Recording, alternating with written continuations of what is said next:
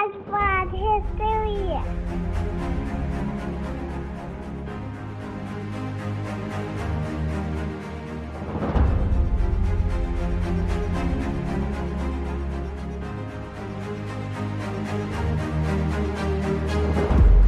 All right, let's do this. You ready? Yeah. Iron Man in your background there. I like that. Yeah, there he is. Yeah. Whoa. Go Avengers. So my son is a big fan of Hulk. Everything is Hulk right now. And Hulk smash. And then he said, Daddy, did you know that Mommy Hulk cooks dinner and Daddy Hulk reads a newspaper? And I'm like, Why I did not he? know this. Yeah, I didn't realize the Hulk family was fully embracing the 1950s nuclear family ideal. And Hulk has a sister. So I learned a lot about Hulk that I didn't know. Does Hulk have a dog? He didn't really mention that because that Probably would a Chihuahua. 3 kids. A little Chihuahua. Yeah. Yeah. So anyway, it's very funny. Everything's Hulk. So what we've been doing is using Hulk as his inspiration. Be like, well, Hulk eats all his dinner. Hulk finishes all of his rice. Hulk doesn't throw temper tantrums. No. Yeah. Yeah. That's the one we got to revise that a little bit, but we'll say things like, Hulk is actually really smart and Hulk does all his homework, stuff like that. So anyway, Professor Hulk does. Professor Hulk does. Yeah. Bring them together. Fully realized Mark Ruffalo Hulk is the perfect combination of strength and intelligence and compassion. So yeah, he is. But anyway, that's kind of been our thing the past few weeks with him. How are things for you? They're going well. Yeah. We're just tired and busy because now, as of a couple of weeks ago, my wife is coaching volleyball. Oh, my daughter is now playing volleyball. So my wife is coaching her team, 5th grade volleyball. So the stakes are high. Yeah, it doesn't get much more intense. But my daughter also started violin and she started dance. So she started First Communion. And it has been like last week was wild. This next week will be pretty wild because I also, after some pleading by some parents at our school, were begging our athletic director because the 5th grade boys didn't have a football coach. And so I and my co-basketball coach for a junior high, we both separately went to our athletic director and said, you know what, if they need a coach, we'll do it. And so we both did that, not knowing the other had done it. So we have taken that on. So it's like there's a Monday football and volleyball practice, a Tuesday football practice, Wednesday's First Communion, Thursday's like a day off. We still have to teach. And then Friday there's volleyball practice. And this past week, my daughter had a thing at the school and church after. It was just, and you guys are you're in the thick of it. Oh yeah. And it's like, not even like basketball is when I'm like, yeah, we're hitting this hard. We're going 3 or 4 days a week, but this is something different because I'm also, I teach PE. And this past week, I started a new unit at the same time that we started football practice. And that was a unit on rugby. And that has been, I'd say, successful. It's been very interesting to be like, hold on, this is how you throw a ball. Now, technically, you can throw a ball however you want in rugby, as long as your hands don't move toward your try line when you release the ball. So you can throw it however you want. It just has to be backwards. Yeah, they have to be backward laterals of some sort. So you can overhand it, but I've been trying to get the underhand because that's the most effective thing.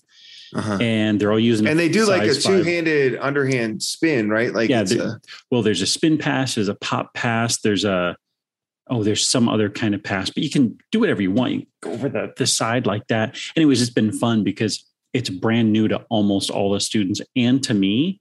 And so, their first question is, are we going to tackle? I'm like, no, because you guys don't know how to tackle. Yeah. We play football. I'm like, yeah, it's not the same. Sorry, it's not the same. But it's been kind of fun. So I've been prepping myself this week because we're going to get more organized in games and stuff. We'll see how it works out. I'm excited. I've tried to introduce some new sports to PE, things that they don't normally do. Archery is one of those things that we've done. I'm going to try to do cricket. Okay. I don't really understand that game, so we're going to try it. I don't know if anybody does. And on top of that, last time on our Dad Bod After Dark episode, you and I were talking about TikTok. Yeah.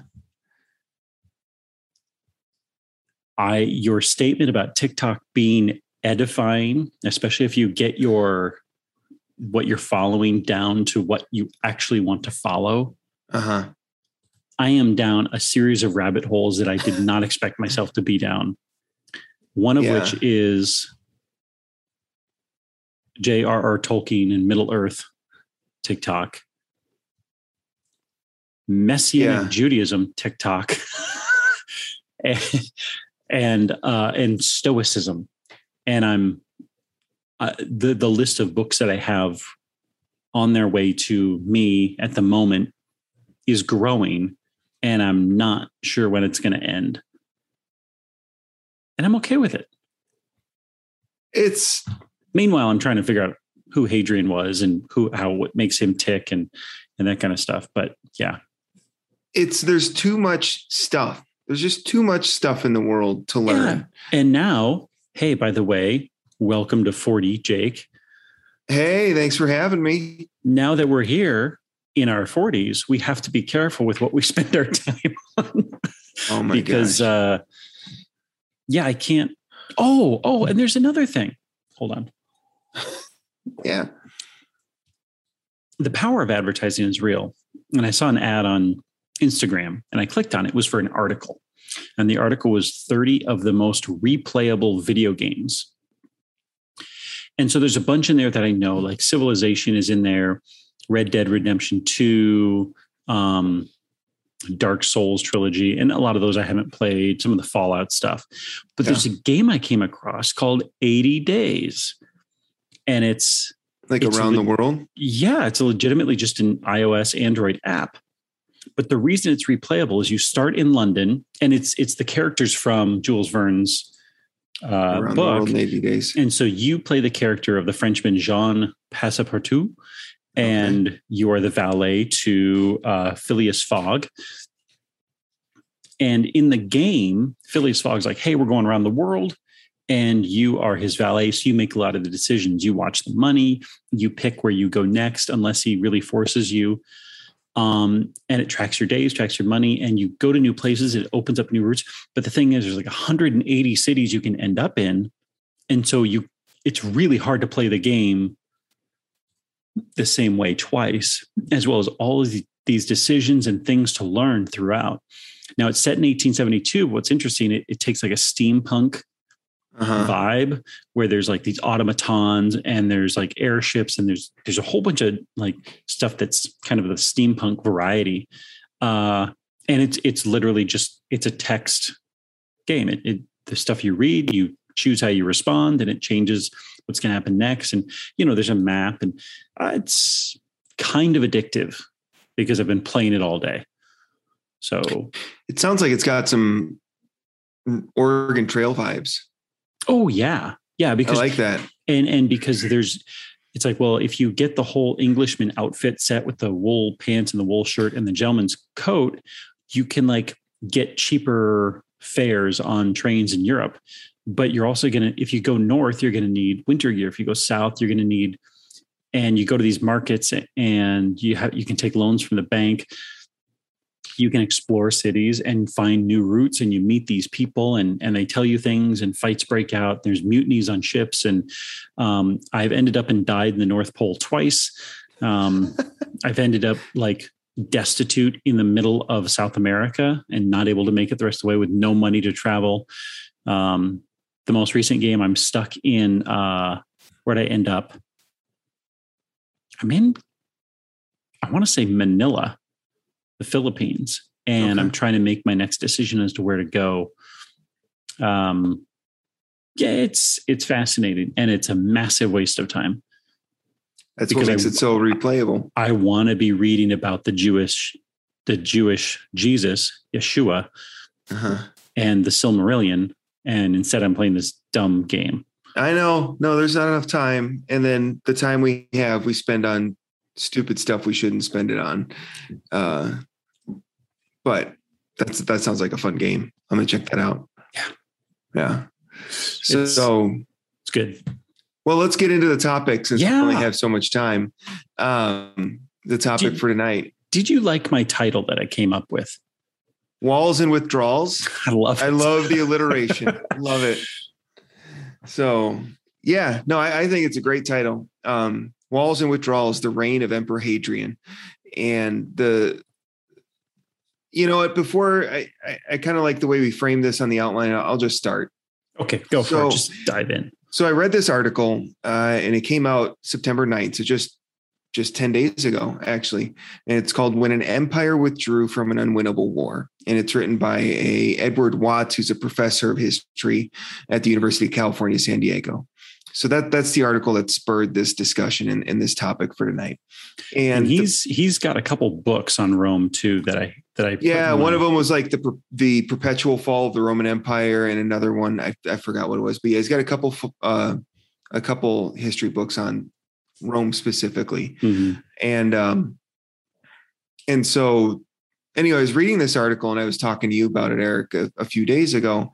And the premise of the article was in 113 AD, Emperor Trajan engaged and began an invasion of the Parthian Empire because they were interfering with the Roman client kingdom of Armenia.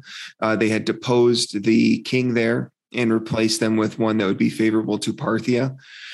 And so Trajan used that as an excuse to invade Parthia. Previously, Rome and Parthia had a long history of fighting and times of peace. Parthia was situated on the Silk Road. They were the main conduit for Rome to get connection to Han China. As they cross, you'd have to cross what we know as modern day Turkey, Iraq, Iran, and parts of Afghanistan. And so it was a massive empire.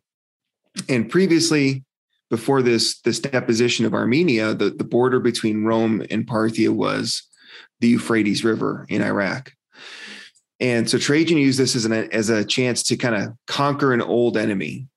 And so he led an invasion in 113 into Parthia. He conquered all of Armenia, made it a Roman province, no longer a client kingdom, but an actual province.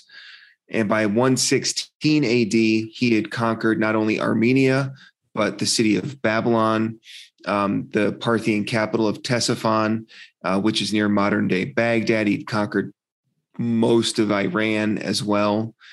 And so Rome had made these huge incursion into the Parthian Empire. However, Trajan died in 117 AD, and he left his empire to his successor, his adopted son, Hadrian. And Hadrian, within a month and a half, withdrew all Romans from their Parthian positions and effectively abandoned Armenia and Ctesiphon and Babylon and all their gains across the Euphrates River to allow the Parthians to reconquer it. And the Parthians, when Trajan had invaded them, had basically just retreated to the mountains in northern Iran and in parts of Afghanistan and just kind of waited the Romans out and began fomenting rebellions across Armenia and just creating kind of this guerrilla war style tactic because they couldn't beat the Romans in open combat. So they said, well, we'll bleed them dry sort of thing and force them to withdraw. And that's exactly what happened. And that's the article that we read. Or that's half the article we read. And then there's a whole other half that what happens after Hadrian withdrew. That's the setup. Is there was this war between Rome and Parthia. Rome successfully invaded them, conquered vast stretches of Parthian territory.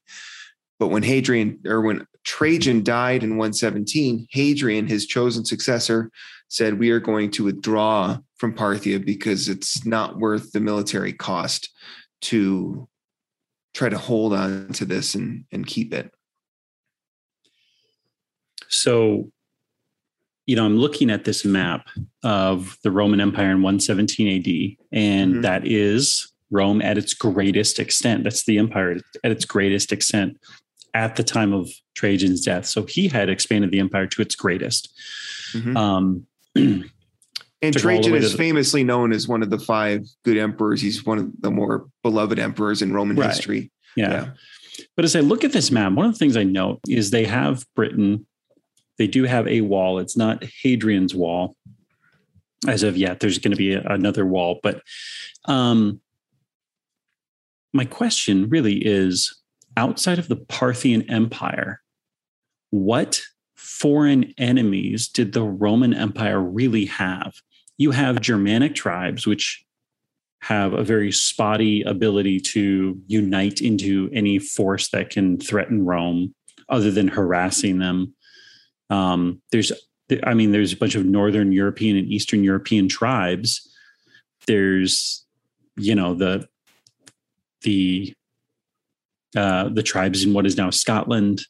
But again, outside of those, there's no empire that threatens Rome except for the Parthian Empire, especially during the Roman Empire. We're talking about the Republic. Yeah. There's plenty of other empires and forces that at work to threaten the Roman Republic. But once it becomes an empire, they've consolidated Egypt and the Middle East and Turkey, and all of that kind of falls under their fold. And so at this point, it's true. But, and this is something that Rome dealt with forever, Egypt would rebel, and they did rebel right after Hadrian took over. They did rebel again. And then the Jews, the Bar Kokhba rebellion. So they had all these rebellions, but they didn't have these external enemies. But the Parthians, and I'm looking at the same map as you, Eric, and the Parthian Empire, it looks like a decent size on the map that you see, but that's because the map hasn't zoomed out enough. The Parthian Empire was massive in its own right. Iran was huge. In its modern day, Iran is a huge nation in and of its own. And then this empire stretched into Afghanistan and Bactria and, all the way up to almost to China or India. And so it was a massive empire in its own right. So these two hegemons kind of were going, they kept clashing along the Euphrates River, and they would just keep pushing back and forth. And so sometimes the Parthians would take Armenia, then the Romans would take it back, and the Euphrates, so basically what we know as modern day Iraq was the dividing line between the two. But you're right. I mean, Northern Africa, if you look at what's south of northern Iraq and the conquered Roman territories, it's like the Garmatians. I mean, it's a lot of African tribes, but no unified resisting empire, because they'd conquered that empire. That was Carthage. They defeated them centuries before. So yeah, you're right. And the Germans were at this time, they were too disorganized. They weren't unified. And the Celts and the Celts that lived in Ireland and the Picts in Scotland while they were harassing the Romans, they were never a threat to Roman,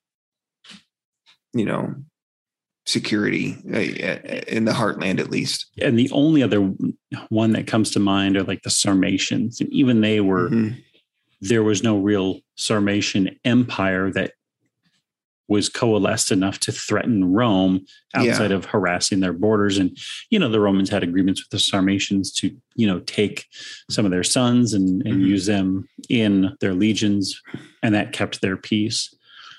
So you mentioned something before about both Trajan and Hadrian being each of the 5 good emperors.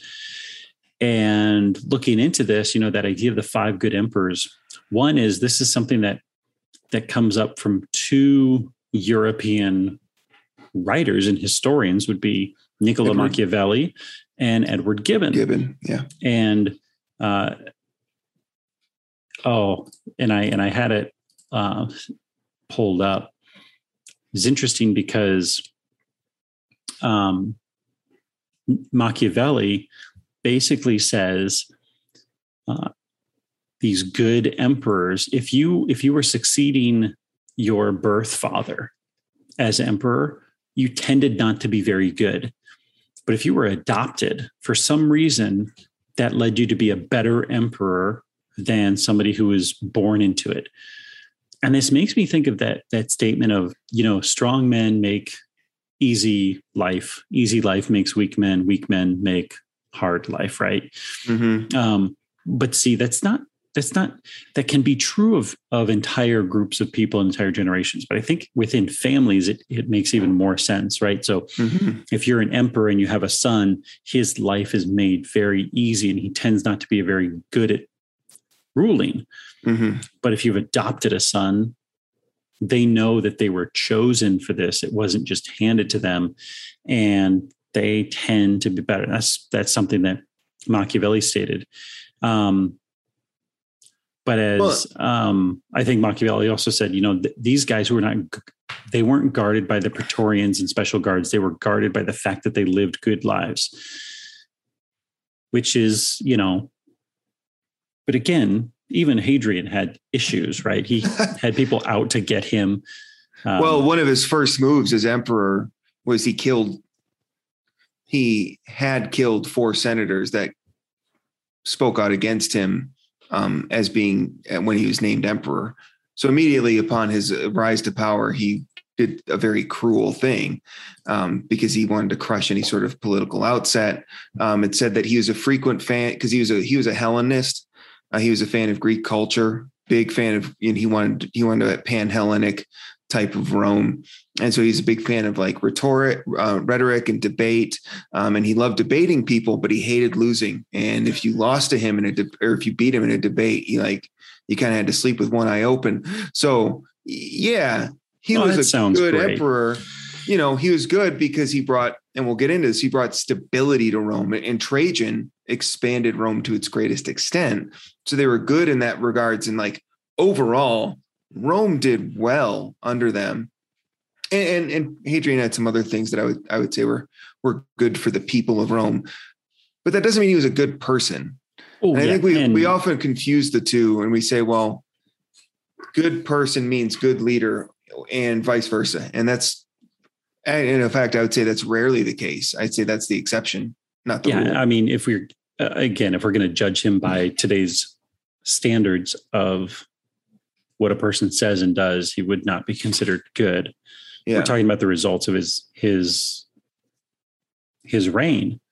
So another thing is interesting here, because you said Trajan expanded the empire, and he's considered a good emperor. Mm-hmm. By doing so. He expanded the empire.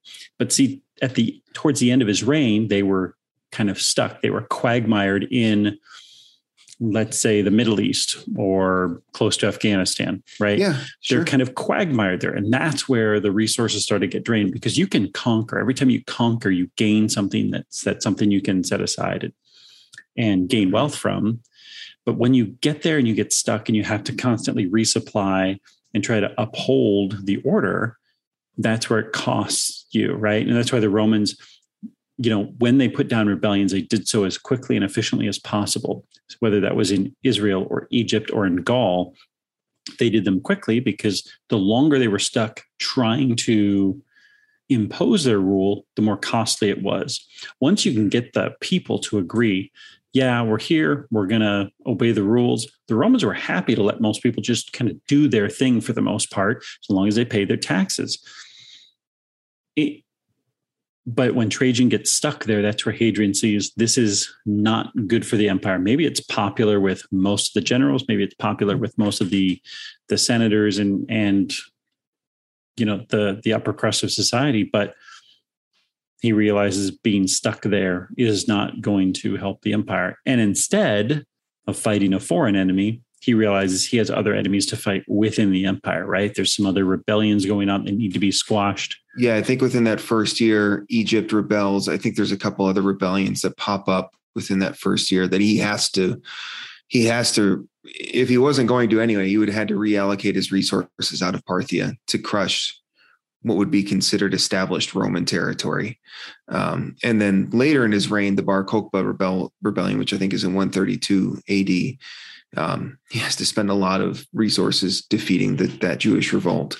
So yeah, he in a sense, he sees the writing on the wall and he goes, we can't hold Parthia. And I think our Western knowledge of history, like you said, well, we call them 5 good emperors because that's what Edward Gibbon and Machiavelli said. But our Western knowledge of history is that Rome was the empire in the world at this time. And we kind of go, well, yeah, there's the Parthian Empire. It's like, well, the Parthian Empire are the successors to the Seleucids, who was a breakoff empire from Alexander the Great's conquests. And then the Seleucids themselves were a successor to the Achaemenid Persian Empire, which was the established hegemon in the Middle East and Turkey for centuries. Those are the Persians that we see in the movie 300 that the Spartans are fighting, those Persians. And so it's like, this wasn't, it wasn't a group of disparate tribes like Gaul was. That was never really unified until Roman authority came in.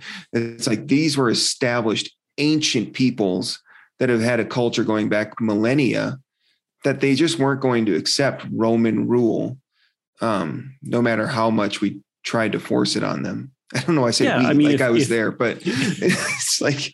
Well, so just a quick aside. You said we, as if we're the successors to the Roman Empire.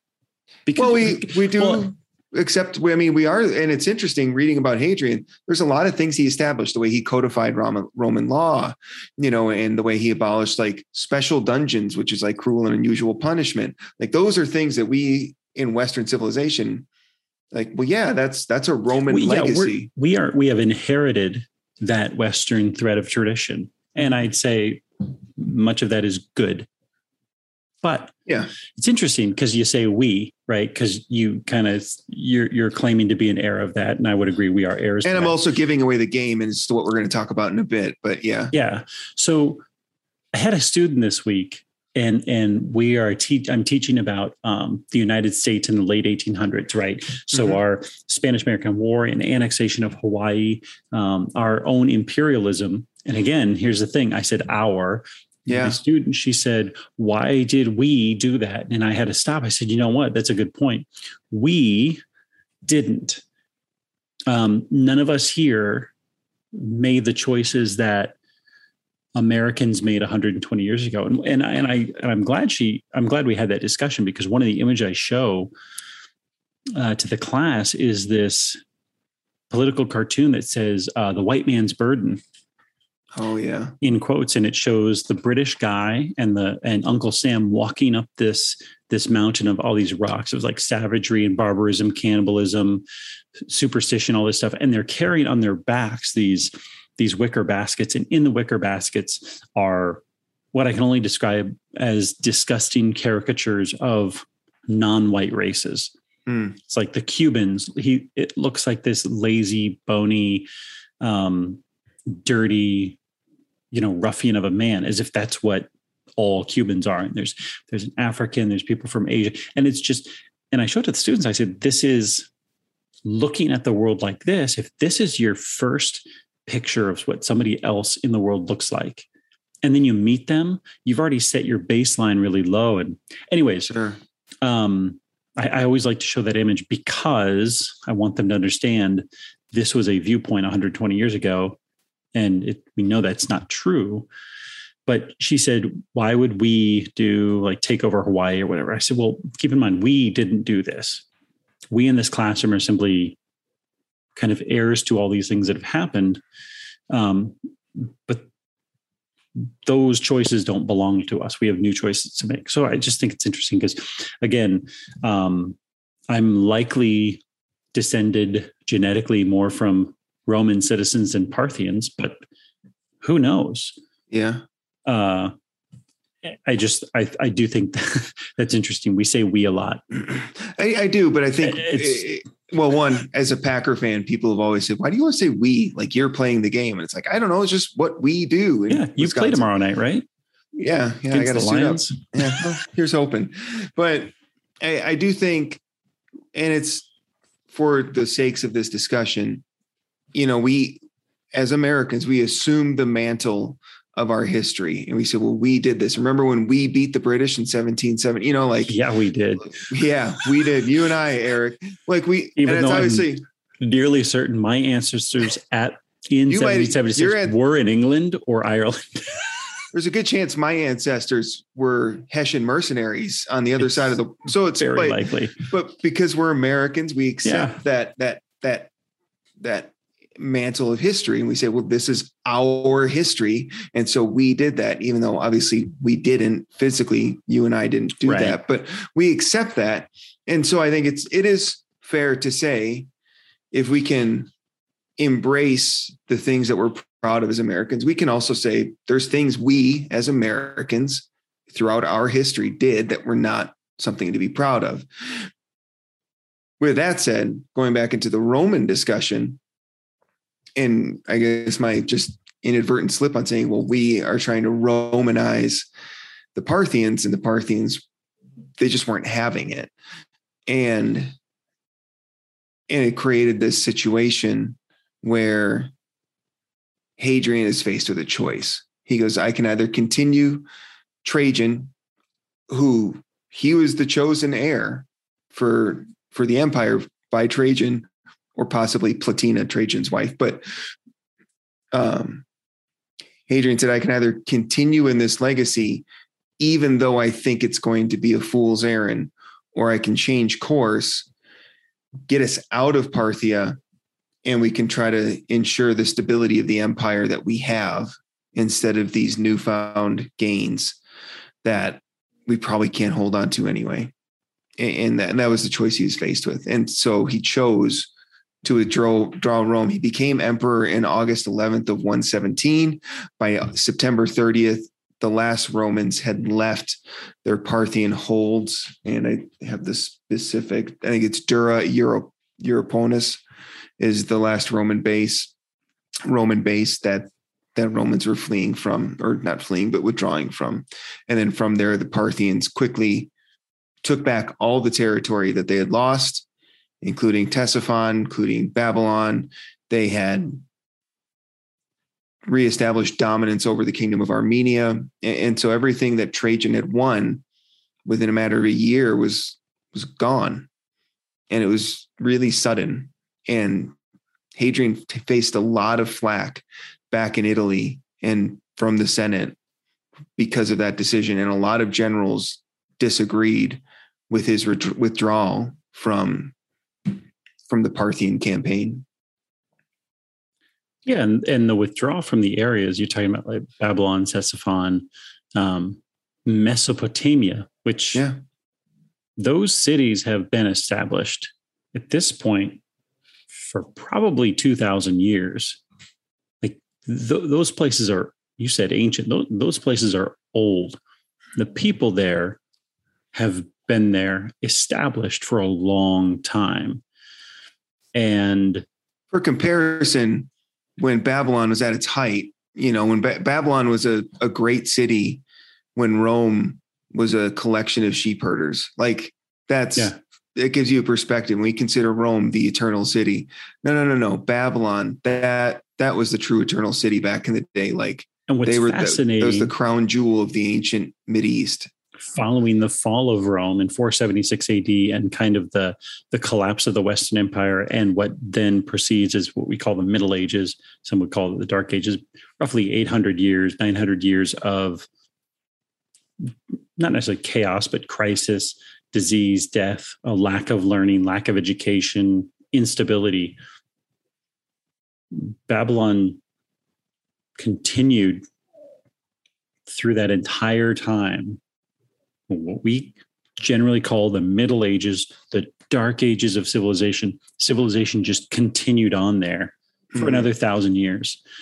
So we're talking about a place that's older. We think of Rome and all its greatness and all its might, but when compared to the longevity of Babylon, whether it's a single empire or not, it hasn't been, but that place is ancient, more ancient than Rome.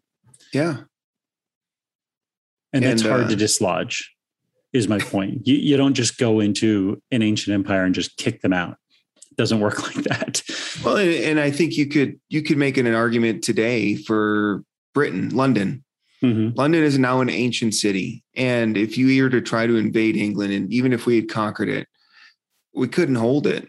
And I know as powerful as America is, you couldn't hold England. You couldn't hold London. That city's too ancient.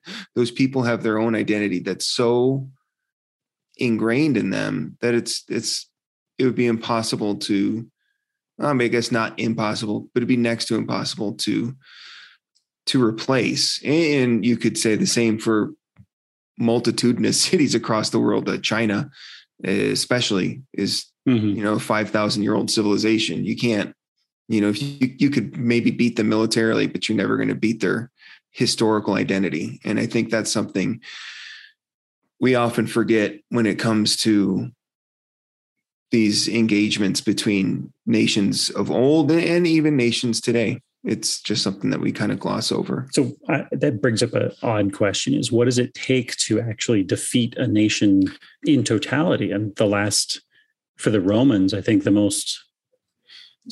greatest example is the Carthaginians. They crushed them. It's interesting. Salted the earth and just said, "Yeah, you're done." Like you have to commit what we would now consider massive war crimes in order to effectively put your enemy out. It is. It's interesting. One, I think Carthage is a good example, but I was thinking as you were talking, Egypt is another ancient civilization that far predates the Romans.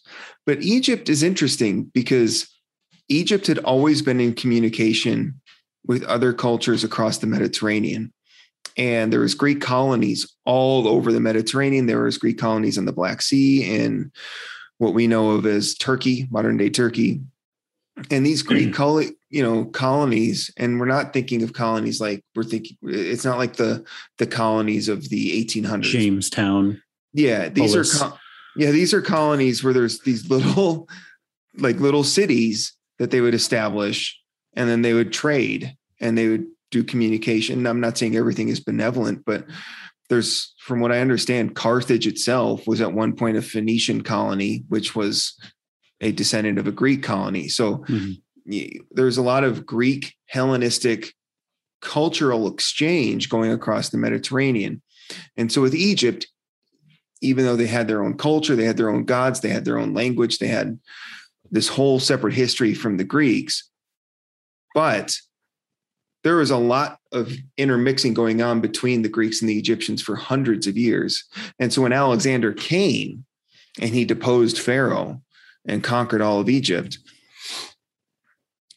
it was easier for the Ptolemies, the successors to Alexander, to hold on to Egypt because of that shared cultural connection than it was for Rome to hold on to Parthia, because Parthia and Rome, although they had exchanged ideas and goods and they were part of the Silk Road, Parthia was never going to be Rome and Rome was never going to be Parthia. And so they might make gains on their borders and on their fringes, but they were never going to truly conquer one another in totality. But other than that, you're right. Yeah, you'd have to go salting the earth. You'd have to go Attila the Hun or Genghis Khan. If that's your ultimate goal, is to totally absolve or dissolve that culture and that people, it would have to be an extermination, not a conquest. It's funny because kind of the people in Egypt have been there for a long, long time. Yeah. When Alexander went into Egypt, the 340s, right? He became the pharaoh. That was the last native pharaoh. There were Greek pharaohs for 300 years after that. They were all Greek, including Cleopatra. Cleopatra was Greek. So their entire ruling class, their pharaohs, but also probably a lot of their ruling class became Greek. And then from there, for another 300 odd years, the pharaohs were Romans. Mm-hmm. And then no more pharaohs after that. I'm curious to look into what the what the sequence was after that. And that's getting us way off topic. But yeah, I mean, to actually win, you have to, unfortunately, the only way to really truly defeat an enemy for good is to commit genocide and wipe them out completely. If you want to do that, I think the most recent example is probably in North and South America. Even if it was, wasn't completely intentional, disease did the yeoman's share of the work there. But as awful as that was, it was actually effective because it just wiped out a population, and that then leaves massive swaths of land that are more available. Well, and then what resistance the native or indigenous peoples could put up was insufficient to, if at the time of the first Europeans settling North America, there was 25 million Native Americans. Yeah. If those guys can unite and respond to that threat, sure. Yeah. You could push the Europeans out, but that would be like saying if a group came to Europe and said, we're invading Europe, well, which Europeans are going to fight back? Is it going to be, and depending on the time too, is it going to be, the French or the Carolingians, or which German principality is actually going to step up because it's. Well, it's exactly what Caesar did. Julius Caesar did when he conquered Gaul, is he used certain Gaulish tribes to help defeat the rest of them. And the French and English did the same thing in North America. Exactly. Picked out certain tribes. And so, but are good. That is a good comparison as far as the most recent example of modern day genocide to conquer a land wholly would be North and South America. And again, that wasn't completely intentional, right? Like disease did like the spearheading of that. And then, you have tribes that are wiped out by American forces in the 1800s and a bunch of other awful nonsense. But back to Hadrian. Yeah. Let's get back to Hadrian because another thing that he did, you're talking about organizing the empire and kind of putting resources back into the empire itself and putting down rebellions, is like Hadrian's Wall. And we know Hadrian, most of us are introduced to Hadrian in world history class by knowing that he built Hadrian's Wall, right? He ordered its construction. And the idea being that Hadrian actually thought there should be a limit to the empire. There should be an extent. There should be a final frontier and just stop there. And that's oftentimes the idea we get of Hadrian having that desire to finally draw a line for the empire. Yeah. So the Euphrates, he renegotiated a deal with Osroes, who was the Parthian king or emperor at the time, and said, all right, well, let's reestablish Euphrates as our eastern border. And then he immediately began on these travels throughout the empire. And he's one of the only emperors who traveled the empire during times of peace. Most emperors that traveled the empire were in response to war. So he was one of the only ones, or one of the first ones, that said, during times of peace, I will travel the empire. And so he went to Britain first. And this was in 122 AD. And one of the quotes here is from the Historia Augusta, and it's written by possibly Aulus Spartanius.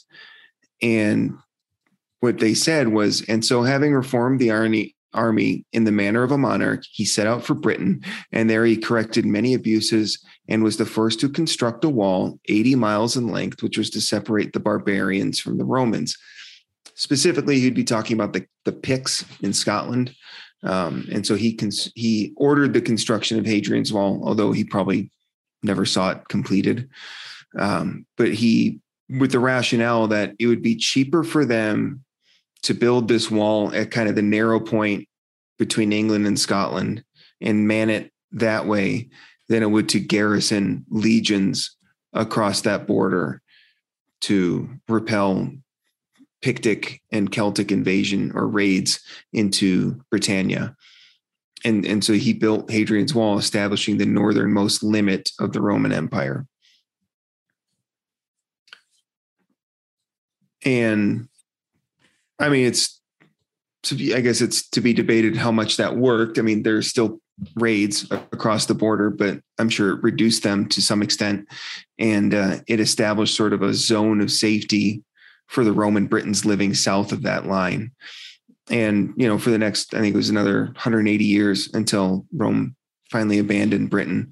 But that allowed Rome and Britain to kind of grow into its own under that establishment, because there is no more. We're not going to wage these costly wars against barbarian tribes that's not worth conquering. The land itself isn't worth having.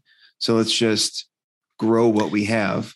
Right. And so what happens in England is many of the major British English cities today are a result of the garrisons and towns that grew up around them. Londinium being one. Yep. And it's interesting. There's a line I was reading from that same Aelius Spartanius, is that so after he got everything set in Britain, he gets back to Gaul, France, and immediately he hears about there's a riot in Alexandria in Egypt that's being spurred on by this group there, this community there, which is like at the furthest point of your empire, there's now a riot from where you are. You're at one end, you're at the northeast corner, and in the the northwest corner, at the southeast, there's a riot that needs to be dealt with. Sure. So again, that's where he's working on domestic issues, because Egypt is essentially Roman at this point. Mm-hmm. It's been subdued, but there's always going to be issues. And he's just running around the empire, chasing down these issues. Yeah, he is. And, then he on his way to Gaul, which would be modern day France, this is an interesting quote. It says, and from there, he went over to Germany. And he goes, more desirous of peace than of war, he kept the soldiers in training just as if war were imminent, inspired them by proofs of his own powers of endurance, and actually led the soldiers' life against the Maniples. And after the example of Scipio Aemilianus Metellus and his own adoptive father Trajan cheerfully ate out of doors such camp fare as bacon, cheese, and vinegar. And so he went to Germany from Gaul, so from Britain to Gaul to Germany, and he trained the soldiers there personally, and he lived a soldier's life while doing that, kind of inspiring their loyalty, because the one thing a Roman emperor needed was the legion's loyalty more than anything else. But even though he wanted peace and he didn't want to get involved in wars, he was also smart enough to realize we have to be vigilant.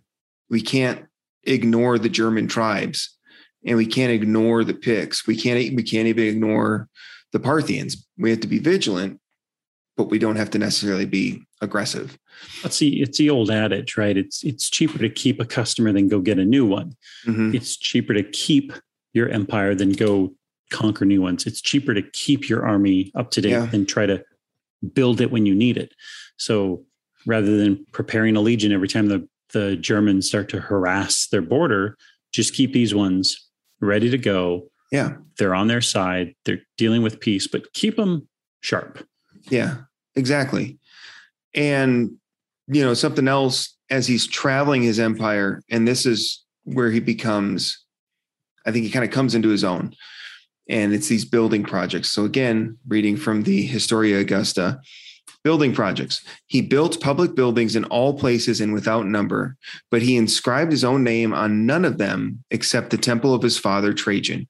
At Rome, he restored the Pantheon, the voting enclosure, the Basilica of Neptune, and very many temples, the Forum of Augustus, the Baths of Agrippa, and dedicated all of them in the names of their original builders. Also, he constructed the bridge named after himself, a tomb on the bank of the Tiber, and the temple of Bona Dea. With the aid of the architect of Decrianius, he raised the Colossus and, keeping it in an upright position, moved it away from the place in which the Temple of Rome is now, though its weight was so vast they had to furnish for the work as many as 24 elephants.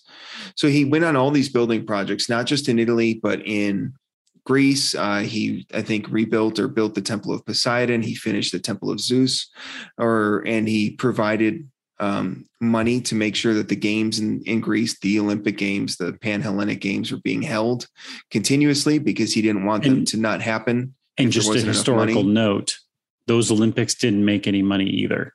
They've never made money. I didn't know that. I guess that makes sense, but I didn't know that. They lost so much money on those Olympics.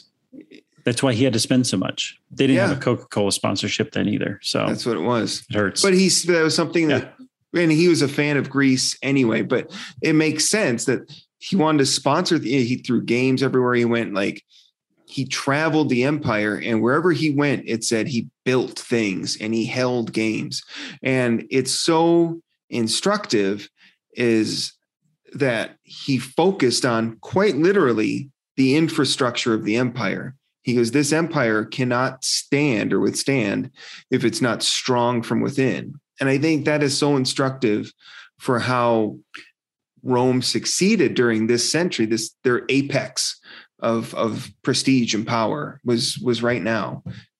And well, there's another paragraph here in this same document in which it talks about how he dealt with laws. Like he tried cases, he got jurists involved. Most emperors would put their family in it. He insisted that masters can't kill their slaves. They would have to be tried by judges. Yeah. Nobody can sell a slave or maidservant without giving a reason. Therefore, if they wasted their property, if legally responsible, should be like these kind of things. Now, these are laws that make sense. You're like, these are good, humane laws. They're good, they're good laws. And that's when we say he is one of the 5 good emperors, because the decisions he made that had absolute power behind them were good decisions.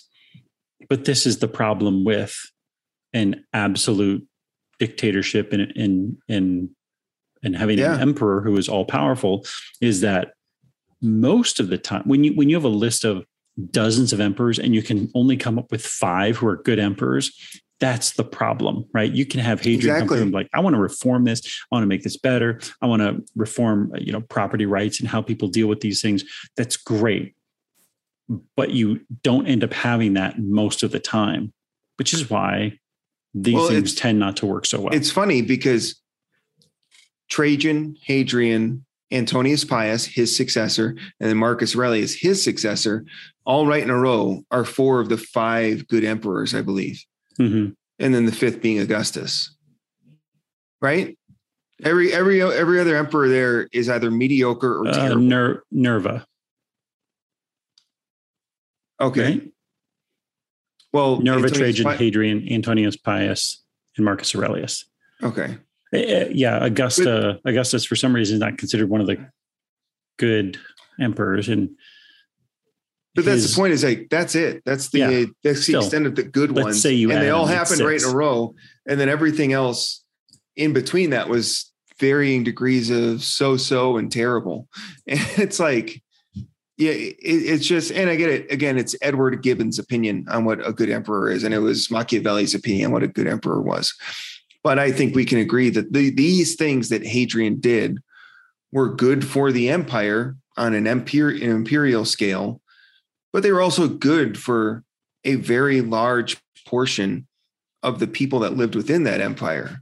Mm-hmm. You can say the Soviet Union's conquests of Eastern Europe was good for the Soviet Union.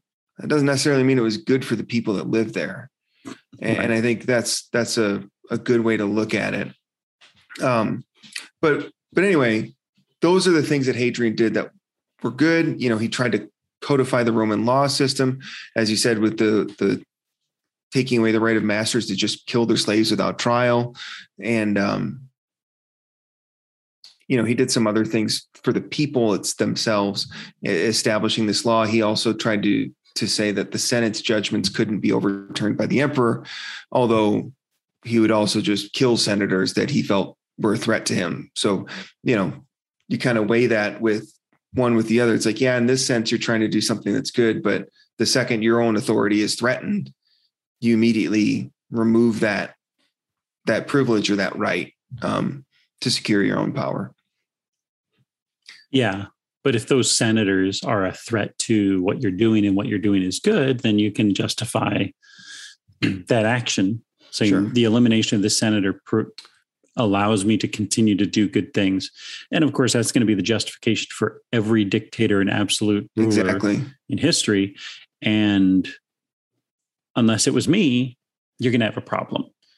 Yeah, exactly. So, but with that said, and that's more of an argument for, and it's something I made on a short video that I did in response to a comment on TikTok was, I think once Rome became an empire, Rome was destined to fall because empires by their nature put too much stock in one person. Mm-hmm. And if that one person isn't good, or a series of those one people aren't good, it will lead to the decline of the empire. Where prior to that, when it was the Senate making those decisions, yeah, you can have bad senators. Yeah, you can have bad senates, but there's a stability within that body and the bureaucracy that stemmed from it that allowed the republic to function despite their bad actors.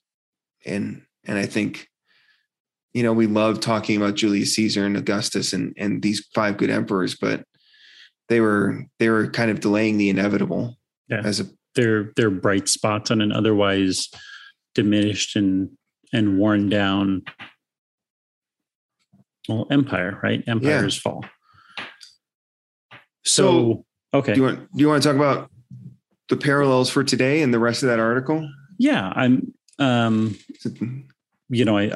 I think the article kind of mentioned this is very similar to what we've just experienced recently. This sudden withdrawal from Afghanistan by American forces, which I would agree was a good thing. It was something that once I had gotten my head on straight, probably around 2007, 2008, I realized that would be a good move for us to remove ourselves from this part of the world in a military fashion. Yeah. And it took us nearly 20 years to remove ourselves completely from Afghanistan. And it happened much more suddenly than we expected. As the Taliban used the roads we had built and ended up taking a bunch of our equipment, which is a whole thing in itself. But keep in mind, the people in Afghanistan expelled Alexander the Great. So they've expelled the British and the Soviets. And now the U.S. You could say they expelled us. We left. Well, and the Parthian Empire stretched into Afghanistan. It didn't take the whole of what we know as modern day Afghanistan. And when the Romans were in those places, the Parthian soldiers retreated to the hills. Which is exactly what the Taliban did. Yeah, and they just bided their time. So I find it fascinating that we do have this parallel. So we've removed ourselves from Afghanistan after spending $2 trillion there over 20 years. That's a lot of money. It's a lot of money that we really debated about a year and a half ago, whether it was worth spending here at home. We debated it again at the end of 2020, whether we really should be spending this money here at home. And the debate to spend $2 trillion on military operations in a country halfway across the world it never happens. Yeah. We never really get the debate, and we never get the debate really where it happens in the public discourse among citizens. There was debate in the Senate and Congress, but it was for show. And now, so now we're not spending that money there. Are we going to get to a point where we can spend money here on the domestic side? We talk about, we're not going to build temples to Zeus, but we might build some infrastructure. Well, and I think that's what's interesting is, one, the withdrawal from Afghanistan was not one president wanting to stay in and the other one withdrawing, because Trump made the deal to withdraw. And then Biden basically said, yeah, let's get out. But this is something stretching back to Obama. Obama wanted to get out of Afghanistan. So it was something where 3 administrations had wanted to get out, and it finally happened here. The withdrawal itself, that can be scrutinized on the execution of it. But the withdrawal happened with the intent. And now with Joe Biden specifically, and his Build Back Better plan, his whole goal of like doing infrastructure and human welfare or human infrastructure, he wants to focus on rebuilding America in what he thinks is a way that will help it be stronger as a result. And so I don't know if the money is such an issue, because I don't necessarily believe that budgets matter anymore for the federal government. And I'm quick coming to the modern monetary theory on that idea. But Stephanie Kelton is very convincing in her argument. She's very good. And I read it and I just say, I can't argue with this. And maybe I just don't have enough economics background, but I literally am reading that saying the deficit and debt is not a debt or deficit. It's an investment in the American public. Exactly. And when you see it like that, you're like, that I can't argue with that. And when your next step is, the only question is, how do we deal with inflation and unemployment? We simply need to be pulling money back out of the system at some point. And the only thing I can think of is, well, when you put money into the system, it doesn't matter where you put it in. It's going to flow somewhere. And it's at the terminus points of that money flow that you need to pull it out. And when it's flowing to Amazon, that's where you pull it out through taxes. That's the only thing. It can't just go and sit. It has to be pulled out. And I don't agree with certain taxation policies, but if you want that to work, you just have to pick where it goes, see where it goes. Well, and I think where it pools and pull it. And I think that's where I'm looking at this, getting away from the modern monetary theory itself, but saying I don't necessarily believe that the budget matters on the federal level. I don't, and how much we spend in a given budget year matters less than it used to when we had a gold standard. But I do think what we spend our money on very much matters. And I think by no longer spending approximately $100 billion a year on Afghanistan, we are now going to have to refocus what we spend our money on. And if it's some other foreign entanglement, then I think it's a wash. I don't think that's where we need to be looking. If it's on building bridges and that's not even word. Those aren't words. Bridges and roads. That's what happens with age, man. I know 40 hit me hard. But if it's, focusing on that hard infrastructure, so to speak, then that's a good investment of that $100 billion. If it's expanding the child tax credit, which was temporarily expanded this year and may get expanded later for a longer period, I think that's a good investment because you're investing it in the people of this country. And then that flows to businesses and schools and all that other stuff. So I think it doesn't necessarily matter how much we spend, but what we spend it on is what matters here. And much like Hadrian, when he withdrew from Parthia, the money that he wasn't spending on fighting Parthia, he was able, one, to secure the domestic tranquility of the empire by crushing the revolts that happened as they happened. And two, he was able to build things all across the empire, which were good for the people that lived in those provinces and made him very popular with those people in those provinces. And I think, not that Biden is doing this solely, I mean, maybe he is doing this solely just so he can look good, but if you build things for the people that live in your country and you make their lives tangibly better, you will become a popular president. And that's just, and I'm not saying we have to engage in some sort of Keynesian economics debate or socialism versus capitalism, but just the idea that if you tangibly make the lives of the people in your country better, that will make them happy, and then they will continue to elect you. And so I think we're at an interesting crossroads here, because I think America overall is done, at least for the time being, getting involved in foreign wars.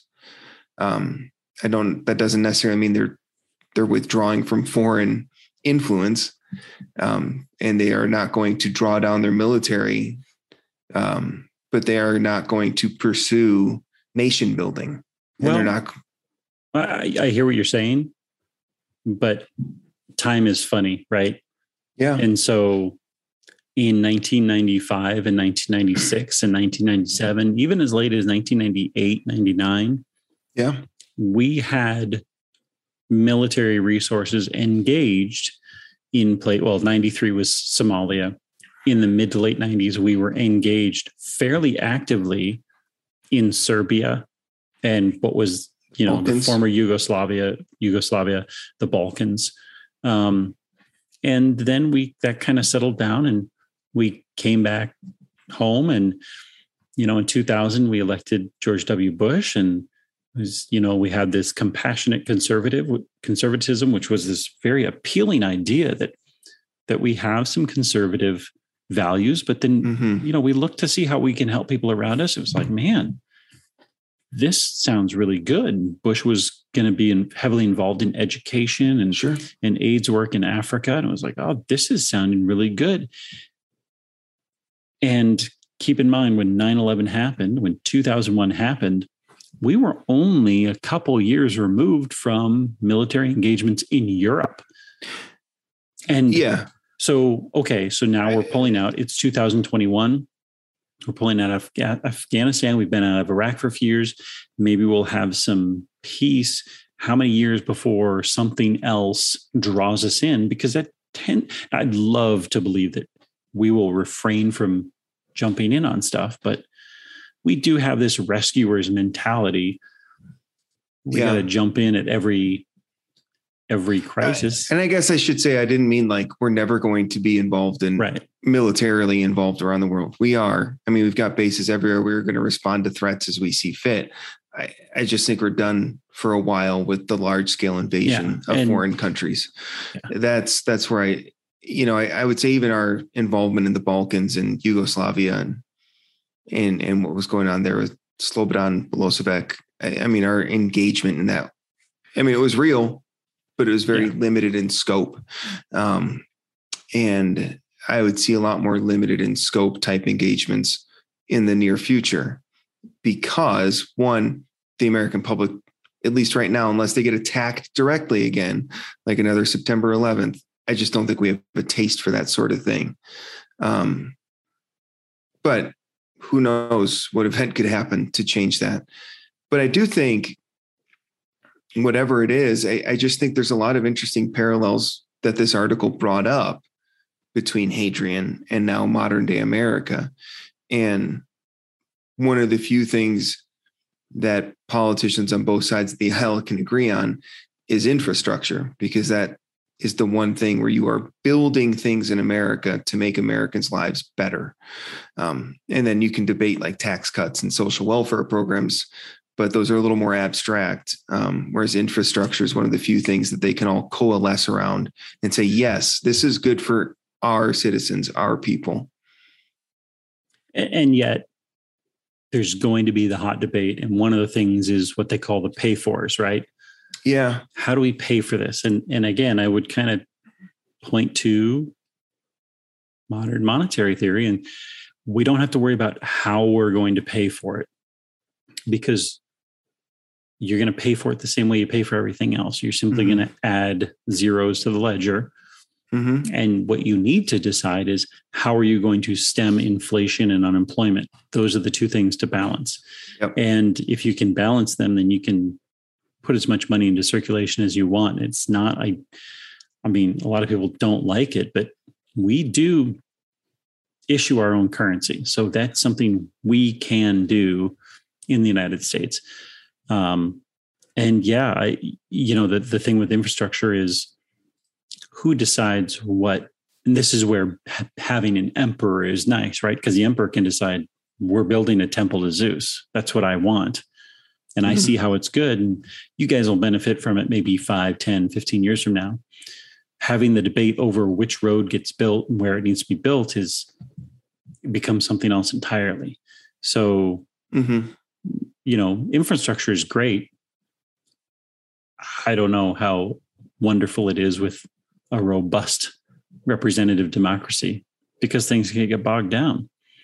And by the time we finally in Congress decide we're all going to put in 28.8 kbps modems for everyone, we have fiber optics available. And,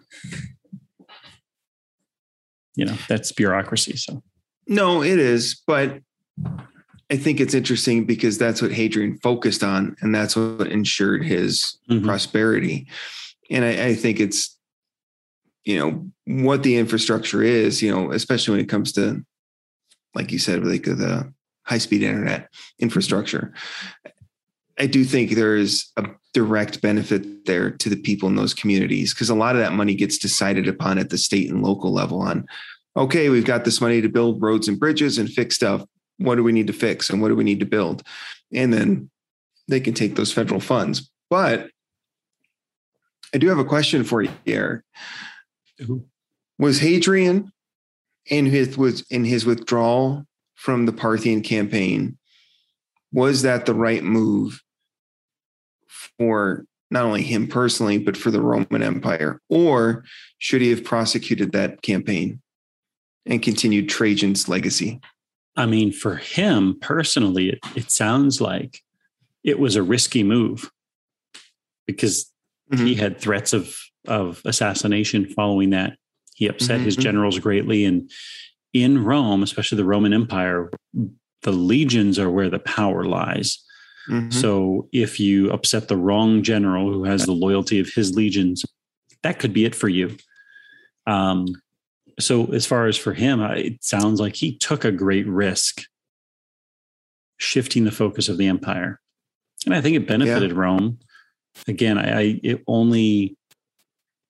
he adopted Marcus Aurelius, which is interesting. Well, he adopted Antonius Pius, but he required that Antonius Pius adopt Lucius and then Marcus Aurelius. Right. And so those became, he handpicked who would be next in line, probably because he knew they would be good men. And, I don't think he had any sons of his own. So, no. But again, you can't guarantee how your son turns out all the time. So if you can pick your successor, it's more likely they're going to be in line with your ideas and ideals. But after Marcus Aurelius, then you have another big downturn in terms of emperors. So it can only last as long as people are willing to carry out those ideals. So with that in mind, I would think that there was a threat, obviously, that Hadrian faced personally. He could have died. I mean, that was a common enough event for Roman emperors, based on his decision to withdraw from Parthia, especially because Trajan was so popular before him. But I think it worked out, and I think it did ensure the strength of the empire for another 2 generations, because it allowed him to secure the domestic tranquility of the empire within its borders. It established its borders in some regards, and then it ensured the succession for the next two generations, Antonius Pius and then Marcus Aurelius and Lucius Verus. But he faced some blowback in that initial decision. Conversely, right now, Joe Biden is facing some blowback, not for necessarily withdrawing from Afghanistan, but for how he did, the execution of that. Yeah, but and I'm not somebody who's generally going to defend Joe Biden. Sure. But how much of that is really him? And he ordered the withdrawal, but how it's executed is up to the generals, and they botched it. Now, my personal opinion, I would say, I think the withdrawal needs to look like we're going to pull most of our forces out, but we're going to leave some forces who are there to assist and assist and carry out operations with the Afghanistan army. Mm-hmm. We didn't do that. So the Afghanistan army just dissolved. Yeah. But as far as his execution of it, that's not. No, but I think as commander in chief, you always have to take some of that blame for the success or failure of a military operation, even if it is the withdrawal. Yeah. And so if he either didn't give direct instructions as to, no, I don't like this plan or whatever. I mean, the Joint Chiefs of Staff. So then my next question is, his popularity is down. I think he's like at 45% right now, which is his low in the first 7-8 months of his presidency. But he's banking everything on getting these infrastructure bills done. That's his goal for the next 2 to 4 years. And my question is, and I wonder, we're looking at Hadrian and we have the benefit of time to look at this, but it looks like Hadrian banked everything on build, build, build. If I can travel the empire and build things and make sure it's safe within the empire, the people, maybe not the Senate, maybe not the generals, but the people are going to forget about Parthia because they're going to go, the Pantheon's been rebuilt, or he fixed the drainage on this, I forgot the name of the lake by Rome, or he built these temples in Greece, or he built the Hadrian's Wall and stopped the Picts from coming over. And similarly, Biden is going build, build, build. And I wonder and I think people and Americans have a famously short attention span anyway, but if Biden can push these infrastructure bills through, and if they deliver on what he's promising, I wonder how many people in a year now or a year from now are going to go, yeah, but that Afghanistan withdrawal was really bad, and I don't like Joe Biden. Yes, he's, increased healthcare coverage for me, or the child tax care credit, or, they finally fixed that bridge on 15th Avenue that was crumbling, or whatever it is. If those things happen, and I think that's what Joe Biden is banking on, people are going to forget about the messy withdrawal from Afghanistan. And they're like, yeah, it was kind of a botched withdrawal, but hey, we're out now and no more soldiers are dying. And, I don't know if that's right. And we can talk about the plight of Afghanistan people, but. So the parallels I would see is to the average Roman as to the average American. How much did the Parthian War versus the Afghanistan War and their respective withdrawals affect the average citizen? Yeah. I have between a month ago and right now, there is literally no difference in my life other than I'm slightly irritated, maybe more than slightly irritated at the method of withdrawal, as well as, the fact that we lost 19 Marines in those operations. Sure. And then we drone striked and killed 10 innocent civilians. Those things are very irritating to me. But there's no tangible difference in my life. Well, and that's the thing. Do you think the average Roman Briton, when Hadrian withdrew out of Parthia and, the news came across and in Londinium, hey, we withdrew out of Parthia, we gave up on the Parthian campaign, and they're probably like, what's Parthia? Yeah. Like, I've got the Picts are coming across the border constantly. Yeah. Like, I don't care about Parthia. Deal with these guys. Honestly, I mean, I think that's, or if you are a Roman citizen in Rome, the only thing might be I was hoping if we got conquered that my nephew might be made governor of Parthia. Sure. But even there, it's like, well, oh, okay. So those legions will be coming home, or I don't know. I mean, I have not met anyone who's just gotten back from Afghanistan, and most Romans probably didn't meet those legionnaires returning because they probably got sent somewhere else. So right now it's simply news, and it's irritating at the very least. As far as the infrastructure, these grand infrastructure plans that presidents have in the United States sometimes work out if there's enough of a crisis to push Congress to do it, to fully fund it. We know that the initial $2.4 trillion infrastructure plan right now is being whittled down to $1 trillion in order to get a couple, well, not even bipartisan support, but get Joe Manchin and who's the other Democrat? Kyrsten Sinema on board, because those are two that are very moderate. And it's like, so you have this grand plan. Now, if Joe Biden was emperor and you could simply say, this is what we're doing,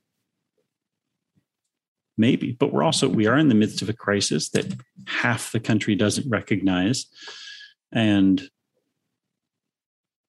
our country is very split on how to deal with any problem. Say, well, our roads are crumbling. Make a business take over the road. Well, I'm not going to be charged to use that road because I'm already paying taxes. I run over several potholes a day as it is. I'd love somebody to fix them. And then when they fix them, I get irritated because there's road construction and I have to slow down. We are unwilling to deal with the inconveniences of infrastructure, of common infrastructure. So if we want to do massive, large scale, widespread infrastructures of fiber optic internet or updating our freeways, there's going to be some inconveniences. I don't know if most of the people I know can handle that. It's interesting, but I do think, it is an interesting point, but one of the things of government, I would say their calling cards, is infrastructure, especially if we consider ourselves to the Roman legacy, because heirs to Rome. Honestly, again, we can decide we can debate over what infrastructure is, but honestly, I think that's almost in the Constitution of what the point of this all is to make things the general welfare, not welfare as in giving money out, but the general welfare, doing things that benefit everybody. And that includes roads. That includes fiber optic connections to every city and citizen. Yeah. These things make sense, but try convincing half the country that the government should do anything. And I think I have kind of myself pulled back from the only good government is small government. No, I guess in some cases it should be big if it can be effective. But if it can't be effective, then that's not helpful. Sure. But I think this is the opportunity. I don't think the crisis there's no foreign enemy that's going to attack us right now. No. And then there's nothing that's going to threaten us as far as a military advance. But we do have a crisis in confidence of our government. And that's something that you've brought up a couple times, is that government, or confidence in the government, is at an all-time low. Well, passing bills that help the American people restores confidence in the government. Passing infrastructure, building roads and bridges. I know it sounds trite, but building those things restores confidence. And high-speed internet, although if you live in a city, it's a given. There's many parts of the country where it's not. And those things matter to those people.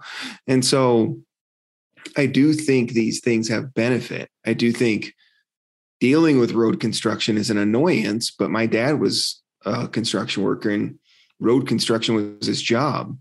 And so if there are jobs available, he was a happy man, because if those jobs weren't available because there wasn't enough funding, then he was on unemployment.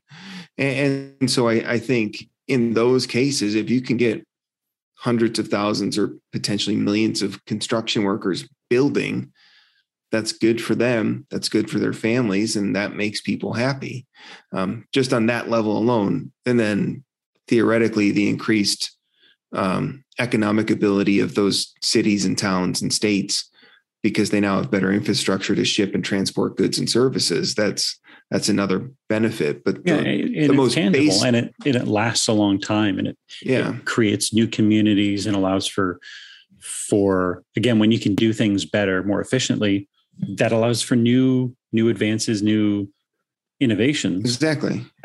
And so if there's one thing the government should be doing, it's building things. Yeah, I agree. And I make think it easier for the rest of us to build other things and do and be free. Sure. Exactly. Just like if that wall that Hadrian built in England or Britannia or Roman Britain, if it reduced the number of incursions from the barbarians and the Picts to the north, that made life better for the Britons. And theoretically, it allowed them to be more fruitful and prosperous, which served the empire as a whole. So I think there's a lot of correlations there between what happened with Hadrian and potentially today. Now, it's up to our government and Congress to actually pass these infrastructure bills, but and that's that's where it becomes bogged down, becomes very political based on things that aren't part of infrastructure. We get into other debates. But we made a decision to not have an empire, and one of the consequences of an empire is dealing with a Congress that can slow things down. So if you make me emperor. Unless you have a good Emperor Hoffman. I will build a 5-lane each way highway right through Yosemite.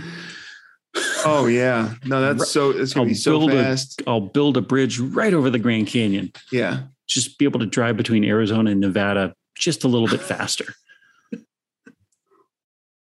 Where else can we totally? Can't wait. Oh man. Just have a hyperloop going across Kansas. No exits, just one straight shot. So, but here's another example is Hadrian goes through and he makes these reforms. And they're reforms to these old laws that are antiquated, but they're stuck in the system, right? Mm-hmm. Nobody wants to change those laws, but he goes in and he has the power and ability to reform them. So what if we had somebody that could go in and reform some of our very antiquated laws that actually slow us down? Things like corn and soy subsidies. Like, how damaging are those things to health and economics and innovation? It's interesting. Because we subsidize certain industries, especially agriculture is probably one of the most government subsidized industries. Yeah. And we pay farmers to produce corn and soy, which... Or we pay them to keep fields fallow, depending on... Or we pay them to destroy crops so that the price... so that we can do price controls. And I'm not saying those goals are bad or we shouldn't subsidize farmers. I think we should, but the way that those subsidies are distributed and what they're distributed for is not necessarily in the best interest of America on the whole. And there's unintended consequences. If you're going to subsidize corn, people are going to find uses for corn. And one of the largest uses for corn is turning into high fructose corn syrup, which is, we have a diabetes problem in this country. Mm-hmm. Well, we're going to try to treat it. Well, if we want to go to the source, it's the fact that one of our number one produced foods, and it's in everything. Or conversely, you could subsidize California farmers to use crops that use less water, to plant crops that use less water, and cover them while they transition from avocados to a low water usage crop like cotton. And then you could conversely change those subsidies for Midwest farmers and say, okay, you guys need to start producing something other than corn, so that we can feed the people. And there's, But keep in mind, what's the first caucus in primaries? It's always Iowa. Yep. And what are they always looking for? A pledge not to cut their subsidies. Mm-hmm. And so again, if you have someone like Hadrian or one of these emperors that come and say, this law has its intention was good, but it's 60 years old. And we need to actually reform this because it's going to be in the best interest of everybody. And we're really sorry, Iowa and Minnesota farmers, but we need to pivot away. Sure. But it now has a stranglehold on politics at the federal level. Mm-hmm. And so we're stuck in that cycle. And if we were to turn around and say, we're going to do subsidies for low water use crops in California, those farmers would in Iowa and Minnesota would say, where's that money coming from? Mm-hmm. And so we have, because of bureaucracy, we have these stuck things.